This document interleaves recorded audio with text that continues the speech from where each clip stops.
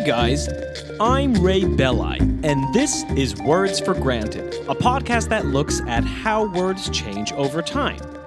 If you value this show as a free educational resource and you'd like to show your support, you can do so via Patreon.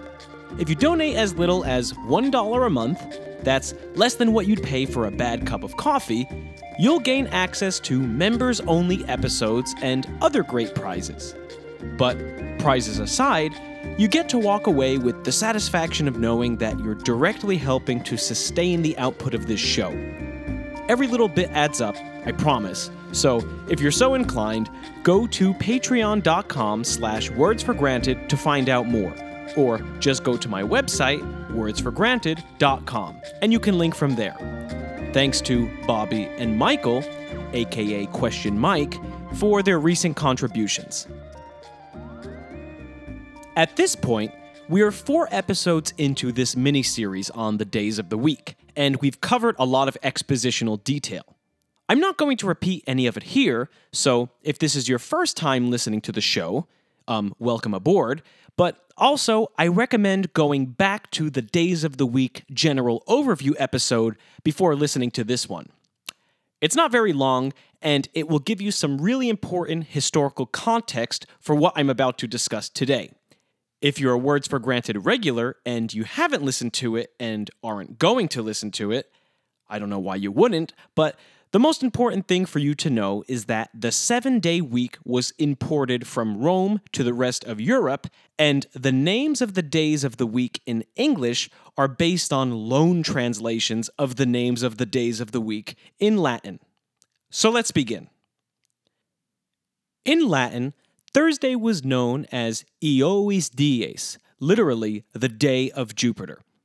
As most of you probably know, Jupiter was the main patriarchal deity of the Roman pantheon.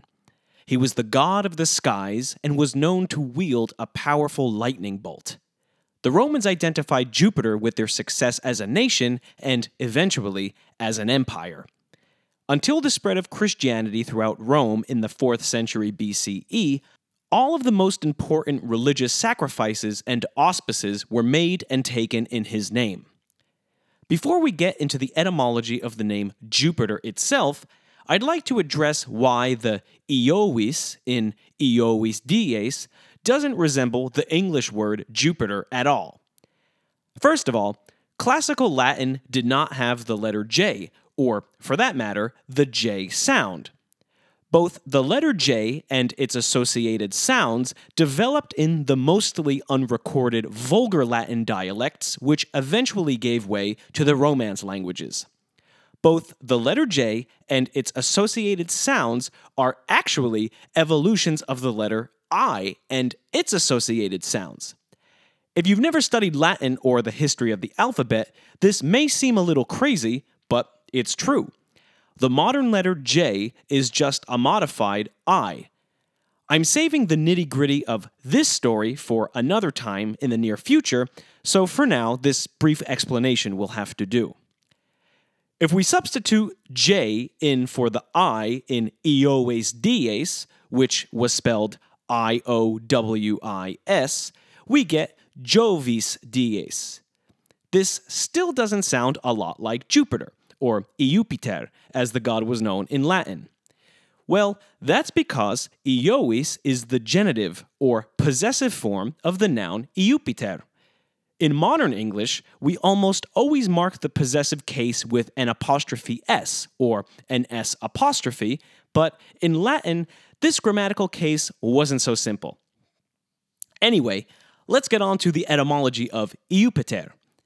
It's a bit complicated, and like the emergence of the letter J out of the letter I intend to cover this topic in greater detail in a future episode.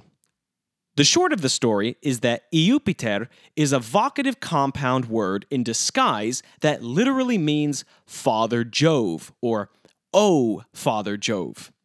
In Latin, vocative is a grammatical case in which someone or something is being directly addressed, and it's sometimes translated into English with an invocatory O, hence, O Father Jove. Let's break this down a little bit more. The father, in the Father Jove translation, comes from the Peter part of Iupiter. Peter is related to the Latin word pater, which not only meant father, but is also cognate with the English word father. Both words ultimately derive from the Proto-Indo-European root word, approximately pronounced pachter, which meant father. The shift from the Proto-Indo-European P sound to an F sound is one of the most characteristic sound changes that took place in the Germanic branch of Indo-European languages. The Jove in the Father Jove translation comes from the EU in Iupiter. Jove is an anglicization of Ius, the oblique stem of the Latin name. The Latin Ius comes from the Proto-Indo-European word Dieus, which, as you may recall from the Monday-Tuesday episode, is believed to have been the personal name of the prehistoric sky god in the Proto-Indo-European religion.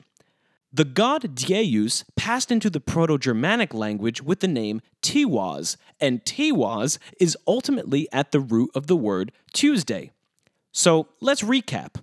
Jupiter, Tuesday, and Eoes Dies, the Latin word for Thursday, are all cognates derived from the name of a single prehistoric god in the Proto-Indo-European pantheon. Just for fun, I should mention that the name of the Greek god Zeus also comes from this common root, and it is therefore cognate with these words as well.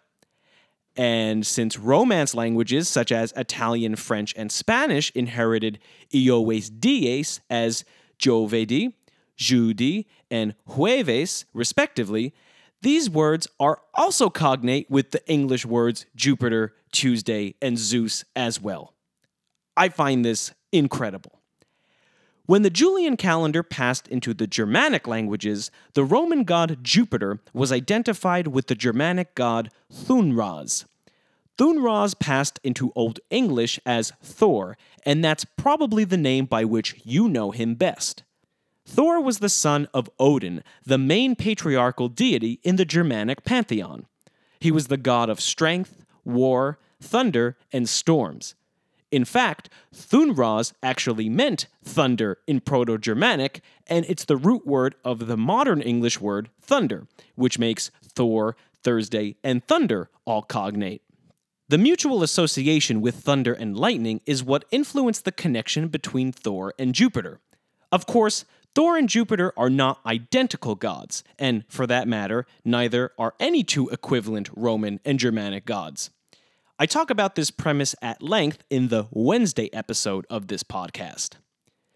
Anyway, the common Germanic term for Thursday was Thunraz Dagas, and Thunraz Dagas passed into Old English as Thunresdag. During the Old English period, the th digraph, which represents the th sound, was not yet in use. The th sound actually had its own letter called thorn. It looked like a capital letter P with the loop in the middle of the stem instead of at the top of the stem. Thunresdag did not acquire the th spelling until the Middle English period, thanks to the influence of French orthography on the English language after the Norman conquest. However, by then, Thunresdag had evolved into Thursday, which, in spite of its long U sound, was spelled identically to the modern English word Thursday. So, how did we get from Thunresdag to Thursday? Well, in addition to Thunresdag, the Old English written record also attests Thursdag and Thuresdag as variant pronunciations. This suggests that the N consonant in Thunresdag began to disappear before the Middle English period. Linguists have proposed two theories to explain this. The first is that both Thursdag and Thuresdag are direct etymological continuations of Thunresdag that evolved as regional contractions of the word. Plain and simple. Dropping the N made these variant pronunciations easier to pronounce, and languages, especially English, gravitate toward easier and easier pronunciations over time. However, The more likely scenario is that the unanimous emergence of an endless pronunciation of Thursday was influenced by the North Germanic languages, particularly Old Norse. When Danish Vikings began invading England beginning in the 9th century, they spoke Old Norse, and during the period of the Danish rule over England, Old Norse greatly influenced English. English did not only borrow Norse loanwords, but it also borrowed features of Old Norse grammar and pronunciation. Even though Old Norse and Old English were distinct languages, they were both Germanic languages, and at this point in the ancient past, there would have been a degree of intelligibility between the two languages. Anyway, the Old Norse word for Thursday was Thorsdagur, and as you can hear, there's no N in there, and the trend of this pronunciation could very well have crept its way into Old English. All of the words for Thursday in the modern Germanic languages share an etymological history linked to the god Thor. Some words, such as the Danish and Norwegian Torsdag, have dropped the N, while others, such as the Dutch Donderdag and German Donnerstag, preserve the older form with the N. Now, I don't speak any other non-English Germanic language, so my pronunciation here is not very authentic, but I think you can get the idea. Alright, that's a wrap for Thursday, so let's move on to Friday. In Latin, Friday was known as Dies Veneris, literally the day of Venus. Venus, which was pronounced Venus in Latin, was the goddess of sex, love, lust, seduction, fertility, and victory. Given her sexuality, she was often depicted nude. She had many lovers, both mortal and divine, and many religious rites were performed in her honor. The name Venus derives from the Latin word Venus. Rather appropriately, the Latin name of the goddess is identical to the common Latin noun for sexual desire or love. Beyond Latin, we can trace the word Venus back to the Proto-Italic root Venos, which meant to love or to desire. This root also produced the Latin word venerare, meaning to honor, which passed into modern English as venerate. One of the negative things about sexual lust is that you might catch an STD, aka a venereal disease. The word venereal derives from the goddess Venus, and therefore ultimately derives from this root word venos as well. Keeping this theme of negativity going, the Latin word venenum, which passed into modern English as venom, also derives from this same root word. You might be wondering how a poison affiliated with snakes could derive from a root word meaning to love and desire. It's a stretch, but it's believed that the original sense of the word was something like love potion. From there, the word developed a sense of lust and desire, and then the modern sense of poison. I guess the connection is that unchecked lust and desire are like poisons that can bring a person to their demise. So, to recap, the modern words Venus, venerate, venereal, and venom are all cognate, deriving from the Proto-Italic root word venos, meaning to love. Of course, they're also cognate with Dies Veneris, the Latin word for Friday, and all of its modern Romance language descendants, such as the Italian venerdì, the French vendredi, and the Spanish viernes. If you're wondering why the Latin words we're discussing begin with a W sound while their modern English and Romance derivatives are pronounced with a V sound, it's because, in Latin, the letter V was pronounced like the modern English letter W. So, the Latin word Venus is actually spelled identically to the English word Venus. When the Germanic tribes adapted the Julian calendar from the Romans, they identified the foreign goddess Venus with the common Germanic goddess Frio. Thus, the common Germanic term for Dies Veneris was translated as Frios Dagas. The name Frio passed into Old English as Frigg, thus producing the word Frigedag. The variant pronunciation Frigga is also attested for the name of this goddess. The addition of the a suffix at the end of the name was a way of grammatically rendering it feminine. In modern English retellings of Germanic myths, the names Frigg and Frigga are both used. Frigg was the wife of Odin, the chief deity in the Germanic pantheon. For a goddess of such high status, the primary sources written about her are relatively scarce. What we do know is that she was a goddess of wisdom, secret knowledge, and married love. Unlike Venus, she was not a sexual or seductive deity, so the association between these two goddesses is not fully accurate. Like I mentioned a few minutes ago, back in the episode on Wednesday, I explained the inherently imprecise nature of identifying the deities from one culture with the deities of another culture. Linguists generally agree that the name Frigg derives from the Proto-Germanic word friona, meaning to like, to love, or to be free. This word also produced the modern English words free and friend. So, if you go out on a Friday night with your friends to get free, you're manifesting some very ancient Germanic etymology right there.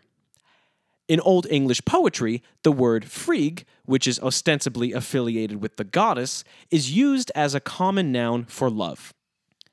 Some scholars have also proposed that Frigg and Freya, the latter of which is a sexual goddess unique to the North Germanic pantheon, ultimately derive from the same deity.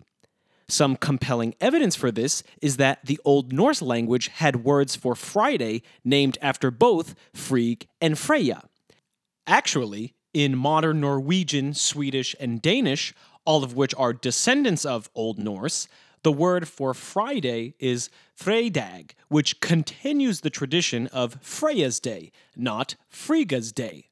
But since the names Frigg and Freya are not etymologically connected, and this podcast is about English, not Norse, any further discussion of Freya does not really have a place in today's story. The modern English word Friday is first attested during the Middle English period. It would have been pronounced something like free day, but the spelling would have been the same. The sound shift from the free in free day to the fry in Friday was a result of the Great Vowel Shift, a phenomenon that affected the pronunciation of English vowels from the 14th through the 17th centuries. The G in Frigadag seems to have disappeared during the early Middle English period too, and there isn't a whole lot of linguistic commentary on this. Like the loss of the letter N as Thunresdag evolved into Thursday, it's likely that Friday emerged as a contracted form of Frigadag simply because it was easier to say. Alright, thanks for listening. I hope you loved the show. Next time, we'll be wrapping up our investigation of the days of the week with Saturday and Sunday, and then, finally, we'll be able to move on to something new. Until then, if you have any questions, comments, or concerns, feel free to reach me at wordsforgranted@gmail.com. And if you loved the show, I would love to remind you to leave a positive review on Apple Podcasts, aka iTunes. It may take a minute or two of your time, but believe me, positive reviews really help the show grow. Okay, I'll see you next time here at Words for Granted.